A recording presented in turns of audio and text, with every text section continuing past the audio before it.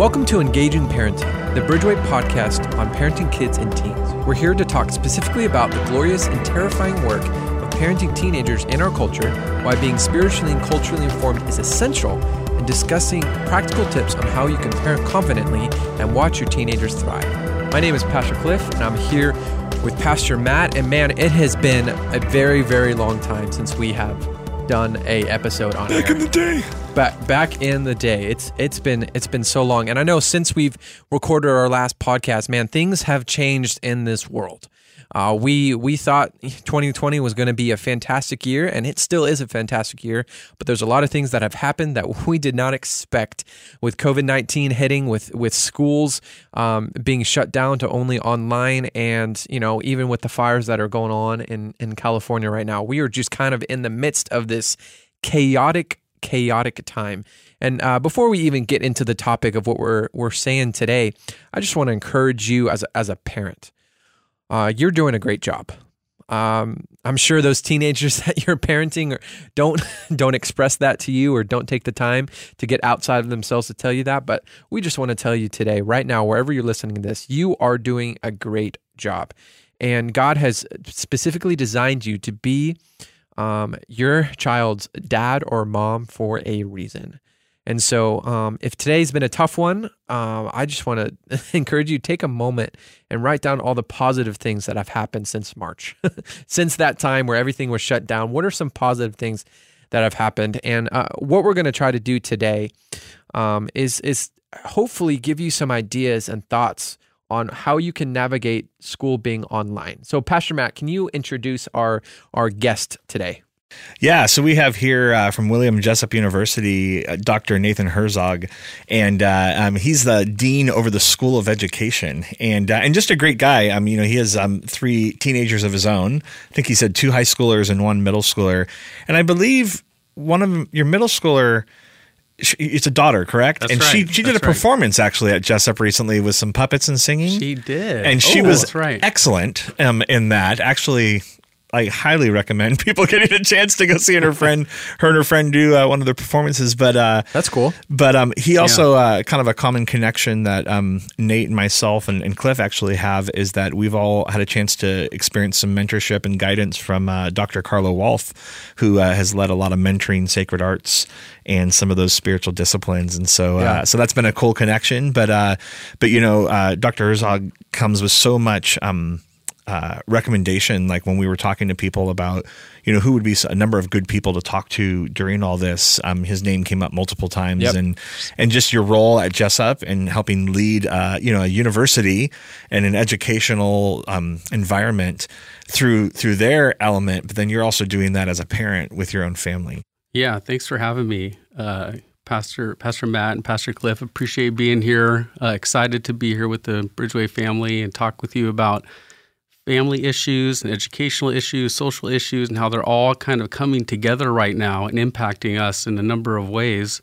I am a dad, and I have 3 kids, and they are incredible. I have a beautiful wife, very, very good family, and excited to share this opportunity with you guys and talk about these topics. Yeah, absolutely. We're excited. I mean, the thing about this podcast, and the thing where we're talking about today is, look, how can we, to our best knowledge, equip these parents? And so, Nathan, since you are the Dean of Education at Jessup, which is my alma mater, which is awesome, and I love that. Hear, hear. So what have you seen in the course of education? Like, how has education grown in facilitating online learning? Well, first of all, thanks for that introduction. And I think my kids should listen to that, maybe to be reminded, I think, of how hard we're all working and care about each other. And thank you. I think, first of all, anyone and everyone is a teacher right now. Mm-hmm. And if you want to prove that, you should come to Jessup and become a teacher and get some training in that. Happy to have you in one of our classes and amazing programs.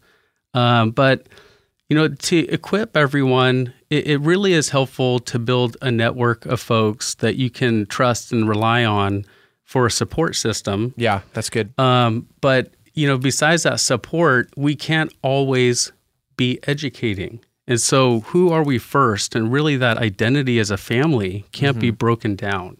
Yeah. So I think we have to remain as a family. We're not all teachers all the time, but there are periods of time where we have to lean into education, and we still need to focus on the family and relational side when we're in our house. Yeah. And when we're focusing on these new tasks. So I think, first of all, we really have to get equipped with being part of the educational experience and buy into that more than ever. So we have to believe that's important. Yeah. And actually get connected with the teachers. They have more time to respond. Makes sense. And if you haven't opened a line of communication yet with your teachers in the high school, middle, elementary age, you need to do that. And open that communication line to understand, how can I support my child? Because your teacher knows those ways to do that. Yeah. If it's through their website, through the school portal or pathways or other ways that the school is using those platforms, you need to get familiar with those. Yeah, definitely. So use the resources that are available to you. Yeah. And number one, being their teacher is their teacher. And leaning into what their objectives are and their goals are, they need to become yours too. Yeah. Yeah, that's super good. So like when an example be, when you're reaching out to them, sometimes you need to even find out what their goal is as a teacher, maybe, and what they're trying to teach or have the students do as learning experiences, right? To even get into some of the detail. I mean, not crazy, like you don't have to know every single page of but to really find out what their overall objectives are. Right. So if they expect them to be reading 30 minutes a day, setting up that system in your home so they do that is important. I think also, and this gets into the family side a little bit, but creating a schedule that's similar to the school day in your home is really helpful and critical, because we're going to go back to school. Yeah. And if they're not ready for that schedule, it's going to be another shock, another layer. And so having them go through their classes as they would in the day with connection time on the computer is a really helpful thing to schedule in the learning. So another question I would love to piggyback on this first one that Cliff asked is, how has education been adapting itself in positive ways to lead students in this season? Because they've obviously had to for some teachers, they're having to totally reapproach the ways they've learned. But a lot of institutions and like universities, as well as a lot of primary and tertiary schools, they're finding new ways and creative ways. So what are some of the things that you've kind of seen, or that maybe have even been discussions among educators in the upper levels, that that's a pulse of the experience that's happening? That's such a good question, because early on in education, it was teacher-centered, right? Yeah. We all went to the teacher. They were the sage on the stage.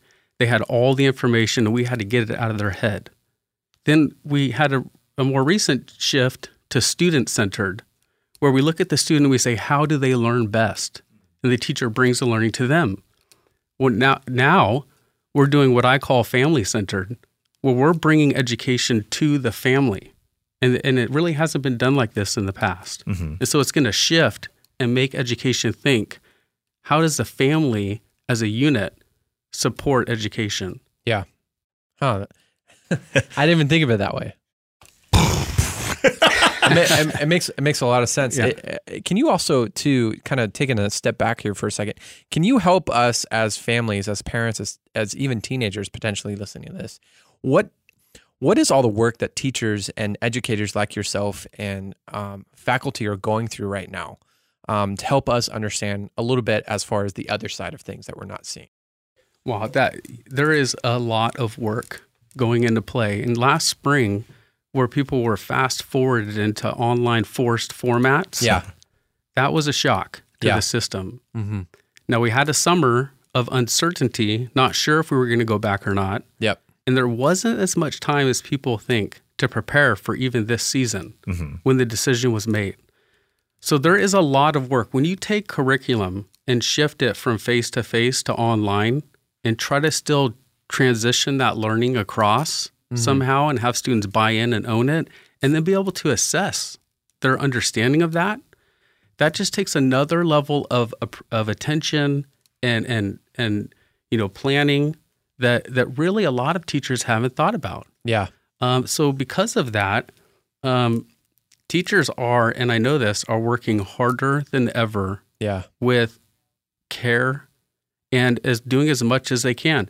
Now, just like in the classroom, there's varying levels of ability online. Mm-hmm. And so you're going to get this variance of skills, even from the teacher, that's going to become very evident because now parents are watching their kids' lessons. And that could be quite a shock, right? Where teachers aren't in their classroom but we're seeing them teach often when we walk by and in those situations. So they're working harder than ever and doing the best they can, but they have to take the lesson or find a lesson and get students there and present that. And then they have to assess it. And the assessment, without encouraging cheating, and totally. we need to be mindful of that. They have to figure out if students have mastered the content in some way. And so doing that the best way possible is what teachers are doing right now, trying to design the curriculum and plan assessments that are transferable through virtual environments. Yeah, I can't even imagine what teachers are going through right now. Because even in, with the youth group, we've been doing online stuff and we've been doing Zoom meetings and whatnot, and just getting kids to engage in that, where you're not getting graded, where I'm not judging you for your grammar or anything like that is really hard. So I can't even imagine what teachers or principals, vice principals are really going through now, because it is nuts. And the field seems to keep changing like all the time, because then there's district dynamics and there's privacy dynamics, and I know that's becoming a constant challenge because parents, or schools aren't sure, can they ask students to have their video on?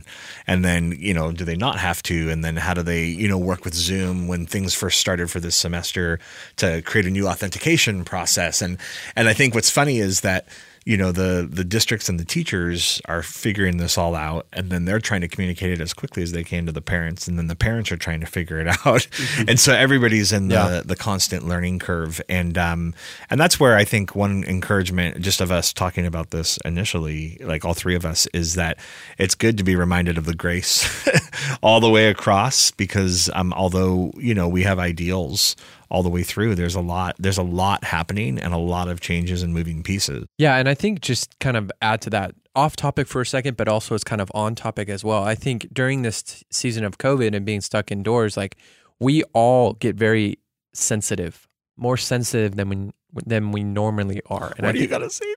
No, right? I'm attacking you, Pastor Matt, directly. But I think we have to be very aware of that, because I've found myself more sensitive than I've ever been. It's not really anyone's fault, but just the fact that I haven't been able to do the things that I normally do.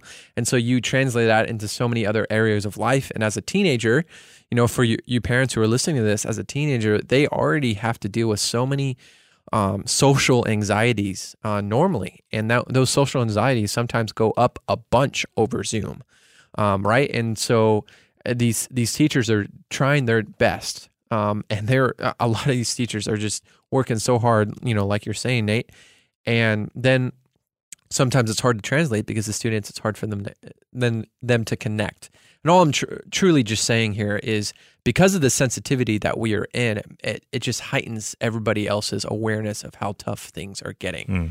And as soon as you share your feelings, as soon as you share your thoughts, then you start to feel, maybe I shouldn't be so sensitive, or maybe I should be trying something else, or I wish I could go outside. Oh, wait, there's smoke. And then, Yeah, one of my favorite things that Bob Goff says is, what's the best possible reason that person did or said that? And putting that in your mind, and even for a teacher, you might have gotten a document, or even a child getting something wrong that appears to be right for you. Email the teacher, have grace. I think that is great feedback today. Mm-hmm. Full of grace and understanding is how we need to be as families. Yeah. And if you don't get the same from the teacher, they may be going through an incredibly difficult time with the workload and their own life circumstances. They may have lost someone due to COVID. There's all kinds of explanations around that. But yeah, full of grace is an important thing. I think we need to teach ourselves and our kids as we move through this season. Yeah. Can I ask a little bit more of a challenging question? I mean, these are all challenging questions. Let's do it. But that's just what percentage, and I know this is a total shot in the dark, what percentage of teachers do you think actually understand or grasp that family-centered learning right now? Do you think that's recognized across the board? Are all teachers and administrators, educators, are they all on that page, or is that kind of even itself, here is what is happening, hopefully people will all learn it? What have you kind of observed maybe with or heard from discussions that are going on? Yeah, anecdotally as a PhD and leaning into research, I can't say with any significance that what I'm going to say is not founded. But yeah, I mean, I've heard from a lot of educators. I have about 20 superintendents that sit on a board that I interact with regularly, and a lot of teachers and administrators in the community. But, I think it's smaller than what people think, but in the 20% range. Mm-hmm. I think, 1 in 5 educators may have realized that it's family-centered right now, but may be resisting it. Yeah. So I think 100% have realized that we're there now, but can't wait till we go back. Yeah. Or till they retire, or till they're done. But I think education is better when the family is engaged. And the closer we get to the family, the more influence and impact we're going to have on these kids' lives. So educators catering to families is a good thing. Yeah. And any educator that resists that, I think, is not providing the best possible education for that child. You can put that on a shirt, family-centered learning. Yeah. We can make it. What's funny about it is, I do a lot of work with Old Testament Hebrew Bible, and a lot of this is how the ancient world was family-based learning. Yeah. You learned as a family, the community was involved in it. So to me, there's an irony in that about how education has come around back to that. Well, it's the beginning of an article that you and I could partner in. Yes. Yes. The theology behind it. I would need your help with that. Yeah. Yeah, that's super good. I mean, I just love that picture, that picture of family doing these things together. My mom was a high school math teacher back in the day. She was my teacher. I was her best student, and she is helping. Were you an only child? Did you get? I was not. An only child. Did you get grounded if you got a problem wrong? That's my real question. No, yeah. But anyways, okay. But she is now she's retired, and she's doing a lot of teaching over Zoom, but it's tutoring. That's really what she's doing. But anyway, she is helping my little cousin go through school right now. And so my little cousin is dropped off at her house, and he sits down at their kitchen table, and she helps him do school. And it's kind of a cool thing. It's also really hard, but it's also really cool too, because she gets that connection with him, and also he has support, which you don't really get when you're in school in person. You don't really get that support by a parent.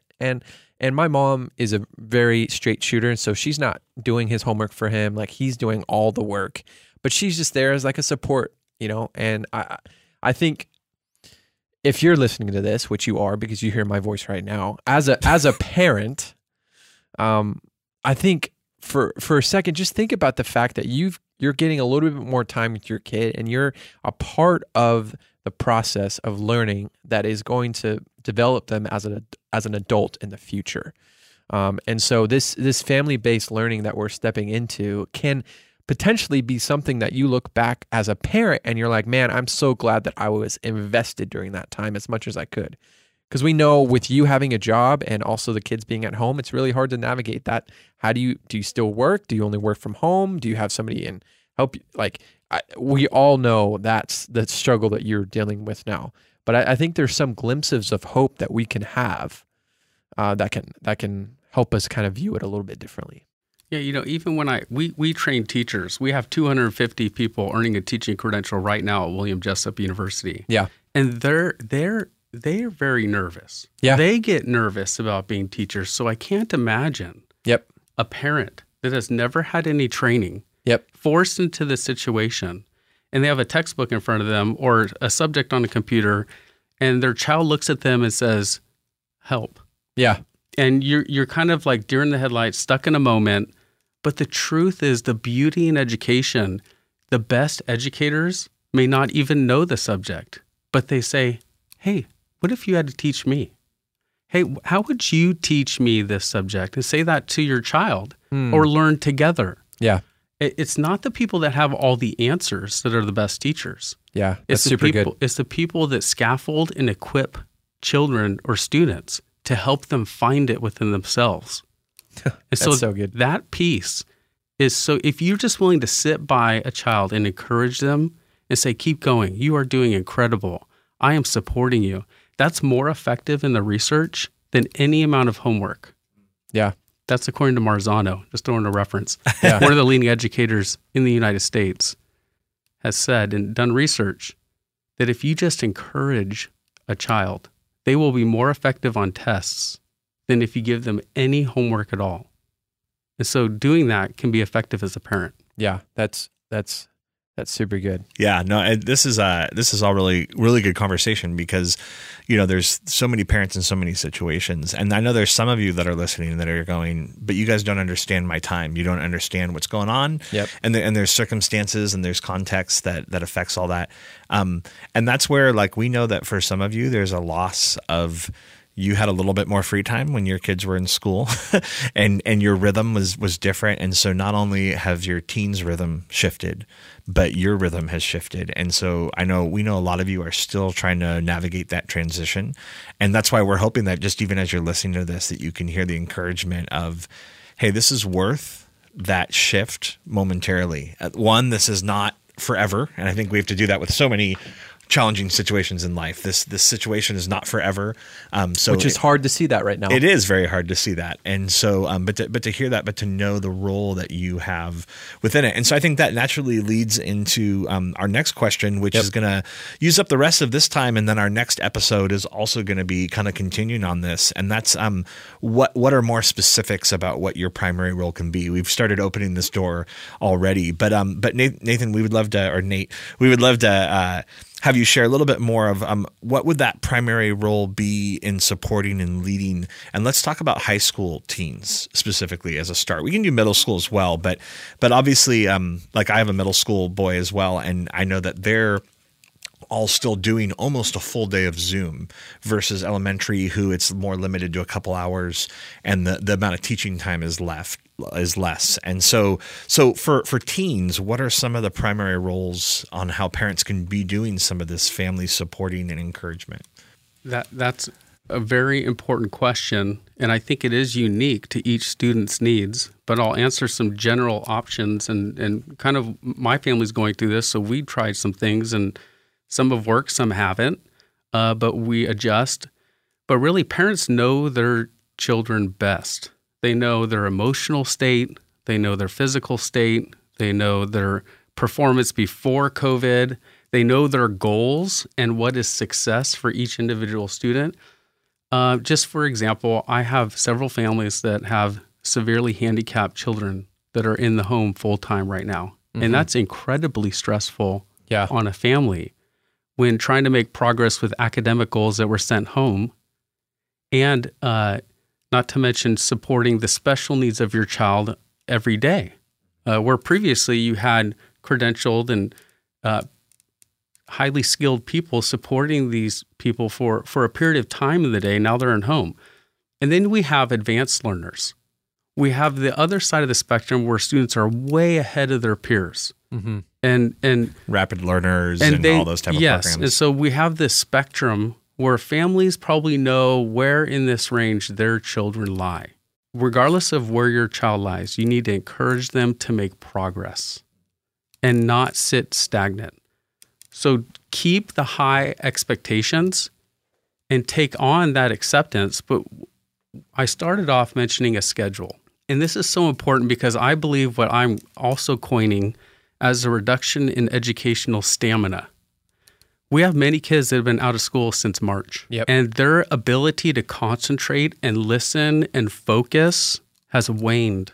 Yep. We have to build that back in. Yep, you're right. And so this educational stamina or just concentration and attention deficit, right? Just normal paying attention, we have to encourage that stamina and building in energy and focus into how do I pay attention to something for an hour without the distractions. We can't compete with YouTube. We can't compete with the videos, and education can't compete with that. Yep. We have to help our children make choices where they choose not to focus on the flashy and the attention seekers, Yep. but to invest in their education, which is, it's going to equip them for the rest of their life. Hard work now will pay off later. Yeah. And so our role really is to help our children, make progress. And I think we have to help them with a schedule that intensifies focused learning and help them get over those distractions. And I've heard a lot of challenges to, public schools and how they're socially influencing children. Well, the last several months, our families have had an opportunity to provide their own influence. Yep, you're right. And encouraging that. And this is a neat opportunity for families to help analyze and understand concepts from their perspective too. Yeah. And so in understanding those concepts and sharing, hey, we haven't really had time to discuss this. Rather than putting on the TV, asking your child about something you heard they were learning. Yeah. And then saying, gosh, when I was growing up, it was this way. Yeah. What do you think about that? Mm-hmm. And getting them to share about their learning and coursework. I think families can be more involved. And that's what I meant about family-centered learning. Mm-hmm. Is it not just educators bringing the learning to families, but families buying into that and encouraging conversations that allow them to influence their own child. Yeah, and flipping the conversation where the student leads kind of what they're learning rather than the parent leads. Yeah. Yeah. Yeah, that's... We have to be comfortable with that. Yep. We have to teach children how to be comfortable with not knowing or being wrong. Saying, I don't know. Saying, saying, I'll find out. Yeah. Or let's find out together. Mm-hmm. Those are wonderful statements, and there's nothing wrong with that. Mm-hmm. And you guys probably know the statistics, but before COVID, 20% of people experienced a mental health issue. That's a lot. Yeah. Last June, the CDC came out with a report that 40% of people in the COVID period are experiencing a mental health issue. It doubled. Yeah. That's nearly half of the population. It's crazy. So we have to help navigate the disappointment. I mean, I don't know about you guys, but this season has been disappointment after disappointment after disappointment. Very few wins in 2020. Mm-hmm. There's very few exciting celebration moments. Yep. We have to get better at encouraging each other to get through disappointment and overcome mental health challenges.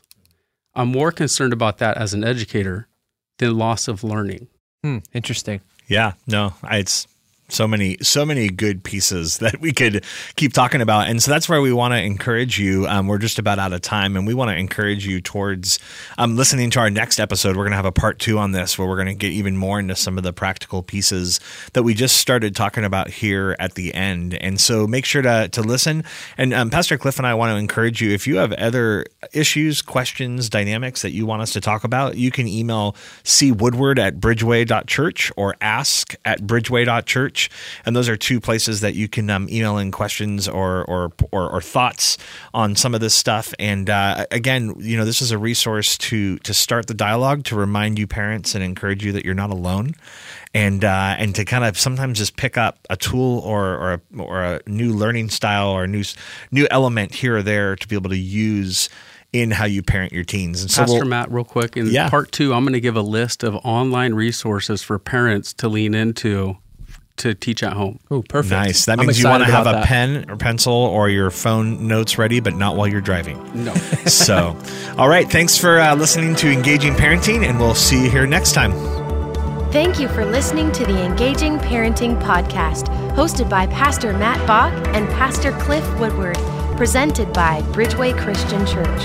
For more information about Bridgeway and other content, visit bridgeway.church.